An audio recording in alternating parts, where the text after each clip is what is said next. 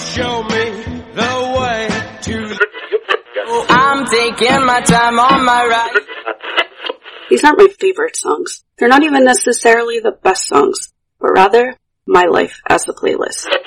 When I was preparing for this week's show, I was told that maybe an episode on women's anger and burnout wouldn't make the most sense thematically. Following 2 weeks of lighter, here's the overview of my life and playlist. But since men trying to control or regulate women's anger is a big part of the problem I'm addressing today, I refuse to be deterred. So I got my Beyonce, my feminist country playlist loaded up and got to work.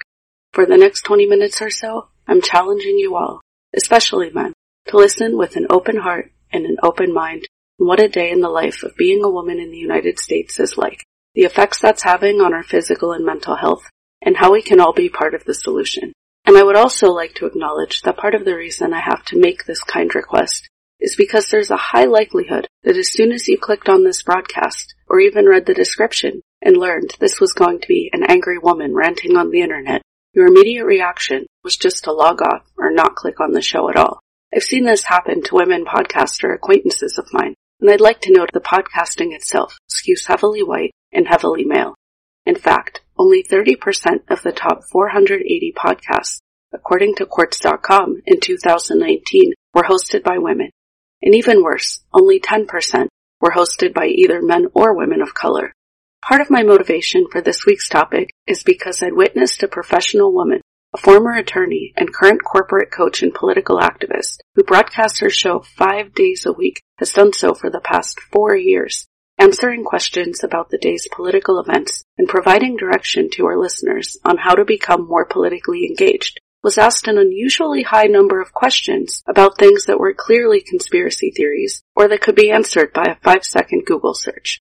When she answered tersely in the pre-broadcast question feed and then gave a passionate lecture about improving our media literacy skills, she was derided all through the comments for being too loud, too angry, told a terrible teacher doesn't shame, along with demands for her to be kinder, more sensitive, play more of a therapist role with her audience, because we're all going through tough times right now. This is a single mother of 2 who has been trying to run a business and educate her children from home, while also running this broadcast that's a service to the community for far less than she's worth, only Patreon donations.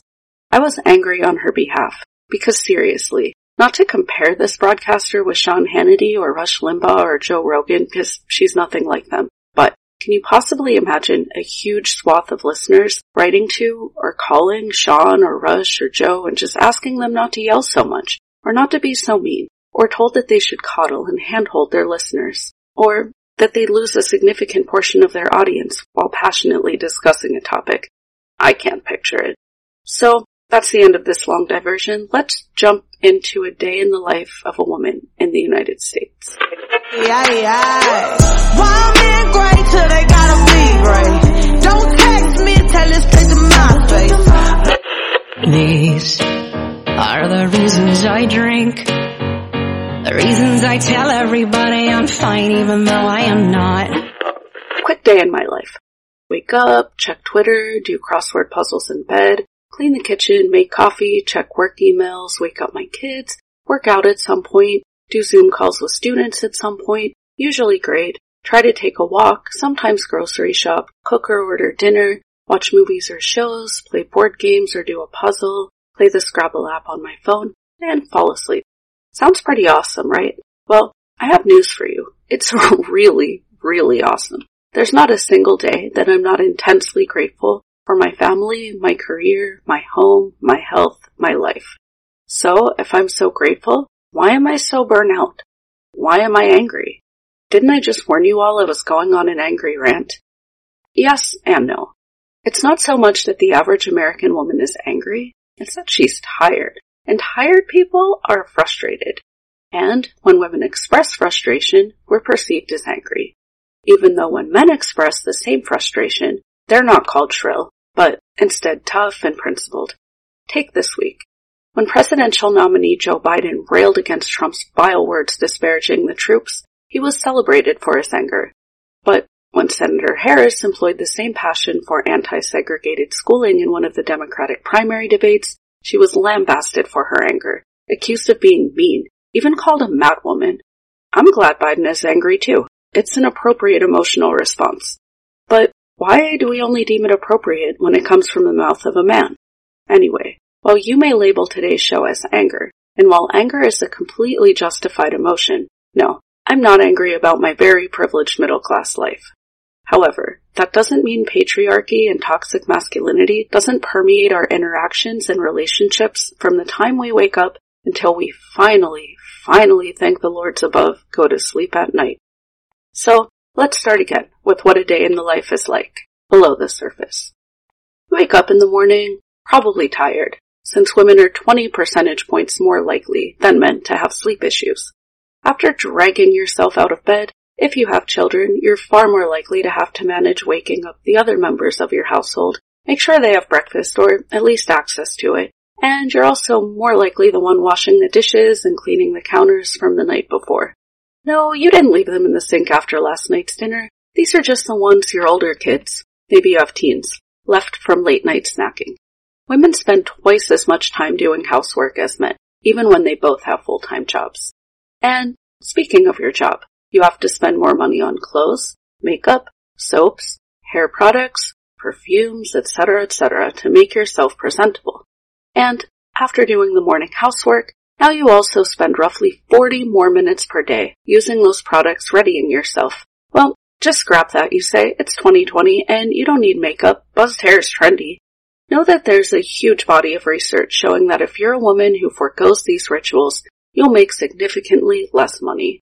So, you turn on your Pump Up playlist and Lizzo's Truth Hurts, her first Billboard Top 100 #1 hit, for which she also won the Grammy for Best Pop Solo Performance, starts to play, and you allow her message of self-love and body positivity to wash over you, and for those few moments, you feel like a badass.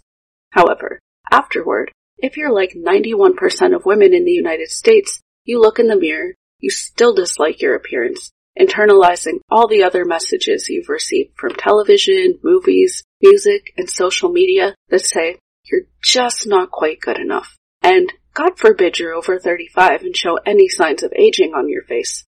If you're not already exhausted from anxiety, negative self-talk, and lack of sleep, managing everyone in your household, and spending an inordinate amount of time to look societally acceptable for your office or for Zoom meetings, now if you're a mother, you've also got to get your children logged into Zoom, deal with failing technology, confusion over new programs, and kids who rightfully and understandably would rather do just about anything than sit in their own Zoom calls for 6 to 7 hours.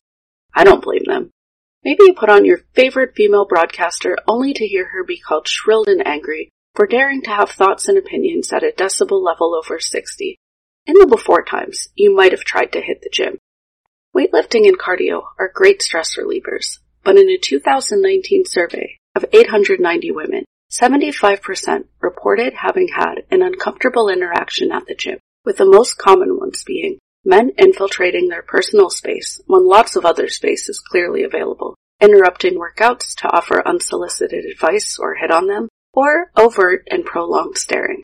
I had my own situation at the gym shortly before it got shut down for COVID, when a man threw his gym bag under the machine, but I was face down, so his sweaty duffel was inches from my face that I was working on, grunting, "Hey, I can leave my bag here, right?" And then staring at me, making me so frustrated and uncomfortable that I left the machine, although I'd barely started using it and had several reps left to go. Then, when I shared that story, most people told me I was overreacting and being too sensitive, rather than empathize with why what he did made me so uncomfortable.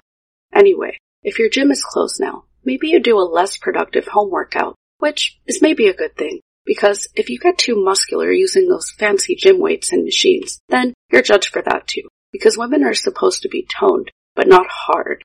So, then you hop on Zoom. After you're ignored or had your male colleagues interrupt you or parrot your ideas and then get credit as though they were their own, and when you did speak, you worried about what you were going to say, chose your words carefully, and then agonized afterward hoping you didn't say something wrong, because women are judged much more harshly for their mistakes in the workplace. You get to make lunch for your kids. As you're making lunch, you get pinged by one of those same men who dismissed you at the meeting, asking if he could just pick your brain or if you could just take a look at his latest book, story, article, etc., and let him know what you think. basically be a free consultant, as these requests from men never come with an offer of money, because men believe they're owed your time and labor. After you've ignored his request and have made 3 different lunches because, although you know you shouldn't, you just don't have it in you to deal with confrontation today, and now some of you are trying really hard not to judge this mother for not forcing her kids to eat 1 meal. That's another joy of being a mother. You either discipline your kids too harshly or you don't discipline them enough. There's not really a right way to be anything. You're either too made up for the day, why do you have on so much makeup? Or not enough, why have you given up? And you work out too much, why aren't you just satisfied with your body the way it is? Or not enough, why don't you care about your health to stay in great shape? You're beyond exhausted, and it's not even 3 p.m. But now, in my case, if you're a teacher, it's time for office hours with your students. And this is something I've discussed with Robert, how it's different to be a teacher if you're a man versus a woman. If you're a man and you have a hobby and you tell your students on the first day of class that you like D&D, they say, cool. But if you're a woman and you tell your students you love the Pittsburgh Steelers, they ask you how many Super Bowls they've won and in which years they've won them. Ha, easy. Or they ask if you know their entire offensive roster for the season. A little tougher. Essentially, your credentials are always challenged, and the second you forget a wide receiver, it's, ha, I knew this 40-something woman didn't know football. Not once in a decade have I had a female student ask me this type of question. If you're a man, your students will refer to you as Dr. Black or Professor Black, and if you're a woman, they'll refer to you as Mrs. Black, because, again, if you're a man, you're credible, and if you're a woman, you're defined by your marital status rather than your profession. If you're a man and a teacher, your students will ask you questions about assignments. If you're a woman and a teacher, your students will also ask you questions about assignments. And then they'll tell you all about their personal lives in a way they almost never share with their male instructors. And I must say that I absolutely love the counseling aspects of my job. When people ask me what I love most about teaching, it's these one-on-one conversations and mentoring relationships I have with my students. And I'm not saying that male professors and teachers don't counsel students or aren't invested in their personal well-being. I know they are. And that's not to say that every female teacher spends countless hours personally mentoring and providing therapy of sorts to students. I know they don't. But research does show that students demand, quote, more special favors and friendship behaviors from their female professors, resulting in more actual work demands and more labor, end quote. And that when female professors have the audacity to deny these requests, they are more likely to have students complain and give them poor course evaluations. Quote, female professors may consequently be more likely to experience burnout and low job satisfaction than their male counterparts, end quote, according to a 2018 study. Poor course evaluations and burnout can also affect women's likelihood to be promoted and therefore have negative financial effects as well. Of course, this isn't a phenomenon specific to teaching. Women are expected to do more emotional labor, defined as, quote, the expectation that women are supposed to take care of emotional needs and any social activities in the workplace, end quote, Headley says in his article for Fast Company. Quote, we're also talking about the extra emotional labor that women have to go through in order to be smiling at work, in order to live up to the expectations of how we're supposed to behave when we are at work, end quote. When women dare to violate these expectations, they're punished, being labeled, yes, once again, brusque or uncaring or angry, rather than decisive or a leader. Numerous studies have shown that women who succeed in male domains are disliked. See Hillary Clinton, whose favorability skyrockets once awarded a position like Secretary of State, but plummets again when seeking power, like the presidency. And women are also judged if they promote themselves. They're deemed less hireable. See Stacey Abrams, who was labeled too ambitious because she had the audacity to say she'd gladly accept the position of vice president. Once you've completed your emotional labor at work, you come home, or log off your computer in this pandemic world. And yes, I realize again that this is a very middle-class centric scenario. For working class women and women of color, this is just the tip of the iceberg of what they're enduring, often endangering their health and their lives in lower wage jobs. So, if you're lucky enough to work a job where you log off from your computer, now you're much more likely than your male partner or spouse to give emotional energy to your children, Your children are much more likely to go to you with their problems with school, their romantic relationships and friendships, and you're ecstatic that your kids talk to you, because this is a reflection of good parenting, and you love your kids. But you are spending 25% more time than your spouse on active parenting every day, and engaging in these difficult conversations, often after you're already exhausted from work. And if one day you've had too much and aren't listening attentively or respond less than lovingly, then you're chastised for being a cold or toxic mother, even if you respond kindly most of the time. Mothers are blamed whenever anything goes wrong. Mothers even used to be blamed for their children's mental and physical illnesses. Oh, we don't blame mothers, usually we don't at least, for having a child with schizophrenia or autism anymore. Maybe that's true. But see the last 2 decades of Dr. Phil to see how much of a cultural norm blaming mothers still is. It's a billion-dollar industry. After you've solved one relationship drama, one friendship drama, and helped with a bajillion school assignments, now it's time for you to figure out what's for dinner for the 976,432nd day in a row. Oh, and one child's vegan, another's gluten-free, the other a carnivore, and there's a global pandemic and your grocery store shelves are half empty.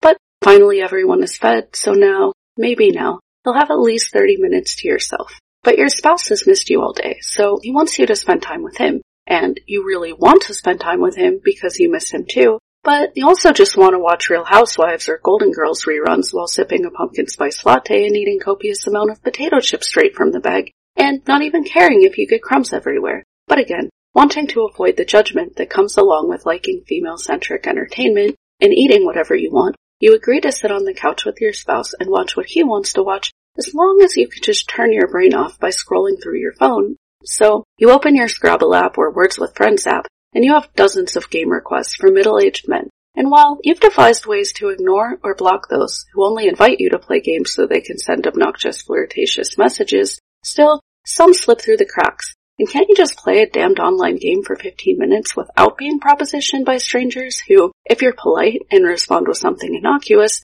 will assume you're interested and escalate the flirting? But if you ignore, we'll send you a half-dozen messages in a row telling you that you're rude and insist they're just trying to be nice, and the least you could do is engage in pleasant conversation. In 2019, more than half of women report being sexually harassed while online gaming. And the typical response here is, well, just log off, just don't play. But think about that. Again, we're blaming women for just wanting to spend their time doing something fun, rather than the perpetrators who are enacting this behavior. You log off and it's late in the evening and you start panicking about the state of the country and you really should get ready for bed. It's late, but damn it, there's an election in 2 months, and since you're on your phone anyway, you decide to text bank for a while, and you've encouraged everyone in your family to get involved as well, but they don't, which is typical as women with full-time jobs and families still spend 10 to 30% more time volunteering than men. I went to my own postcards for voters events over the spring a few times, and it was 90 to 95% women each time I went. Finally, after you're so exhausted you can barely drag yourself upstairs to bed, you crawl into bed and your head hits the pillow and you lay there alone with your thoughts, and in comes flooding all the guilt. Guilt that your house isn't as clean as it should be, that you didn't spend as much time with your kids as you should have, you're not feeding your kids healthy enough and you ate too much junk yourself, you didn't work out as hard as you should have, and maybe you should have been a little nicer in that email to your confused student, and you're also not working enough, and will that 1 hour of text banking really make any difference whatsoever? And maybe you should have worn something other than this ratty t-shirt and shorts to bed to keep your spouse's attention, but then he, not caring about your ratty clothing, pulls you close, and as he holds you in his arms, you breathe a sigh of relief for the first time today, feeling warmth and comfort, and oh shit, oh no, he wants to have sex.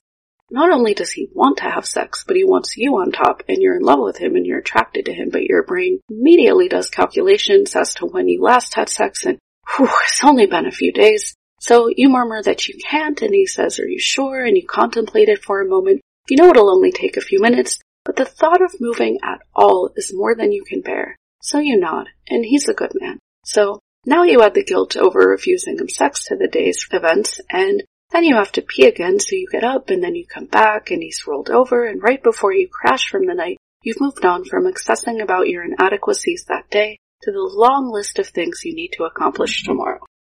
And that's one day in the life of the middle-class American woman.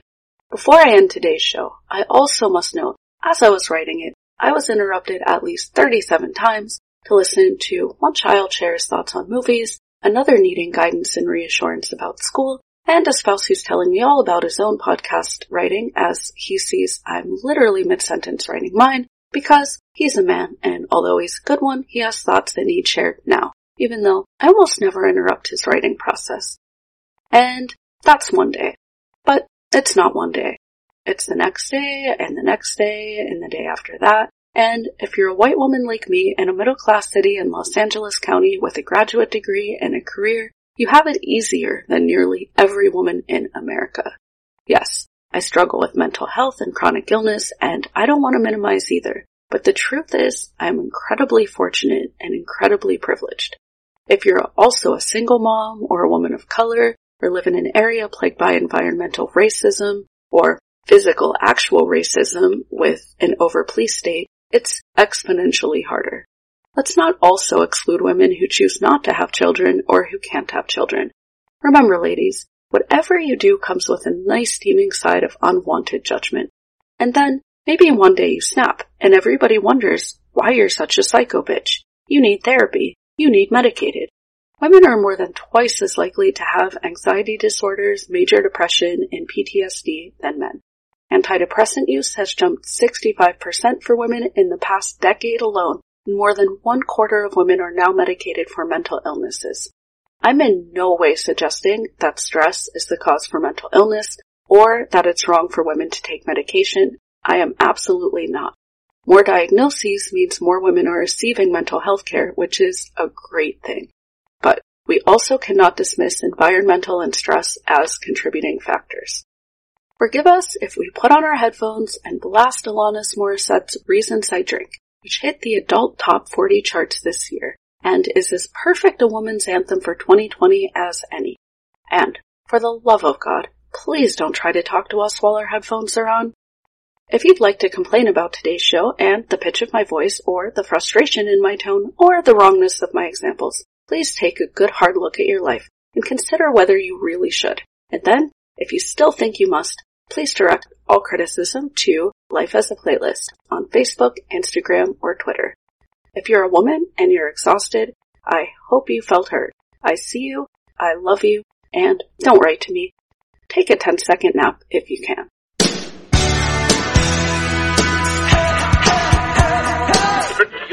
My love is music. What do you love about music?